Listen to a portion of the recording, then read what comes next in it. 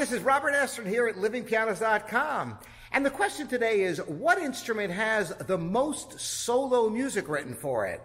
Well, this one isn't even close. The piano reigns supreme as the ultimate solo instrument.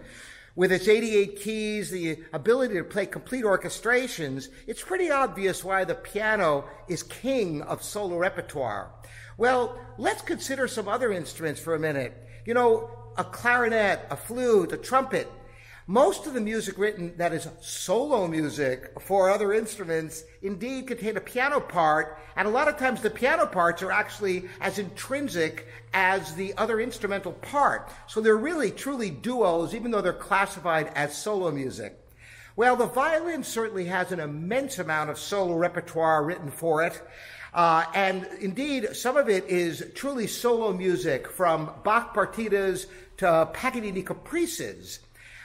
Yet, I would say that the piano has more music written for the solo piano than all other instruments combined. Now, where did it start? Well, it started with instruments like this early pianoforte or forte piano, a Mozart-era piano. And then, even earlier than that, harpsichord music, the predecessor to the piano. Music was written for that, which is typically played on the piano today. So what were these instruments like? I'm just going to give you a little sampling. And so the first piano music was written for this rather primitive instrument. You know, it only has a little over 5 octaves of keys, no pedals, a very simple action mechanism, yet a punctuated sound that works very well for music of Mozart, Haydn, and other contemporaries.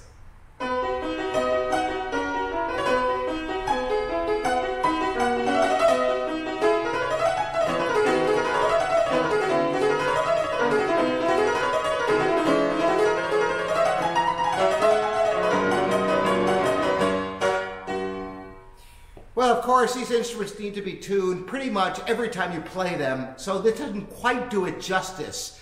But this is really the roots of true piano music. However, pianists have taken all the wealth of music written before the piano was invented. For example, Bach never wrote anything specifically for the piano. All his music was written for the keyboard, the clavier. His favorite instrument was the clavichord, which is a very delicate instrument, but very expressive. But the most popular keyboard instrument for performance was the harpsichord. And I have a harpsichord here. And once again, these instruments are not, I didn't go and prep them for this video, but just so you get a taste. Listen to how the harpsichord sounds, and a little bit of Bach, a little bit of the Italian concerto.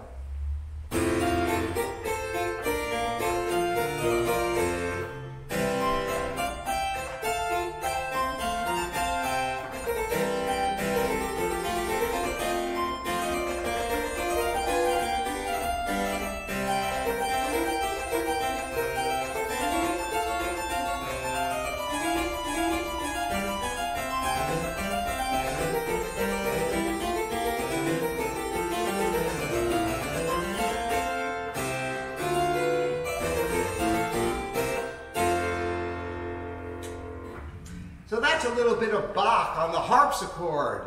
And that would typically be the instrument that this music was played on. Well, what happens if we go over to the modern piano and play the same exact selections? I'm going to play a little bit of that Mozart C major K545 for you first.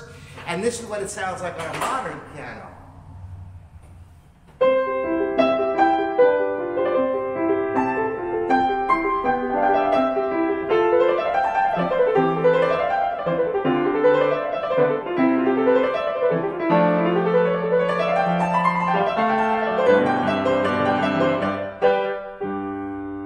So you can see that the music works quite well on the modern piano. And if we play harpsichord music on it, then it'll also work well. The expressiveness of the piano works splendidly for Baroque music.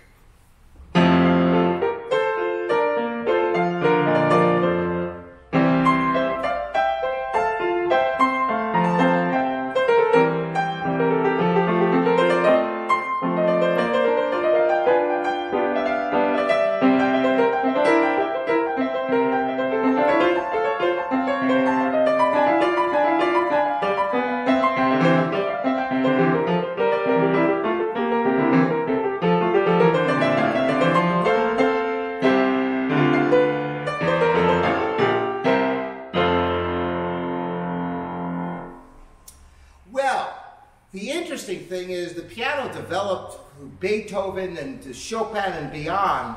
And of course, the limits of the expression were expanded, so Chopin could write music like this, which couldn't have been conceived on these earlier instruments.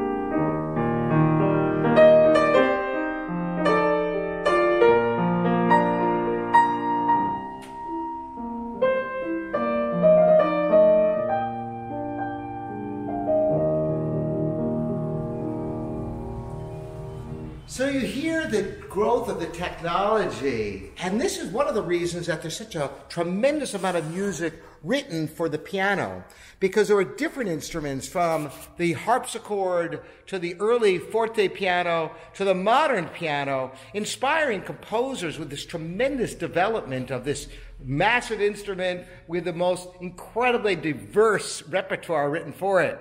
So that's the long and short of it, the most solo music of any instrument, the piano. Thanks for joining me.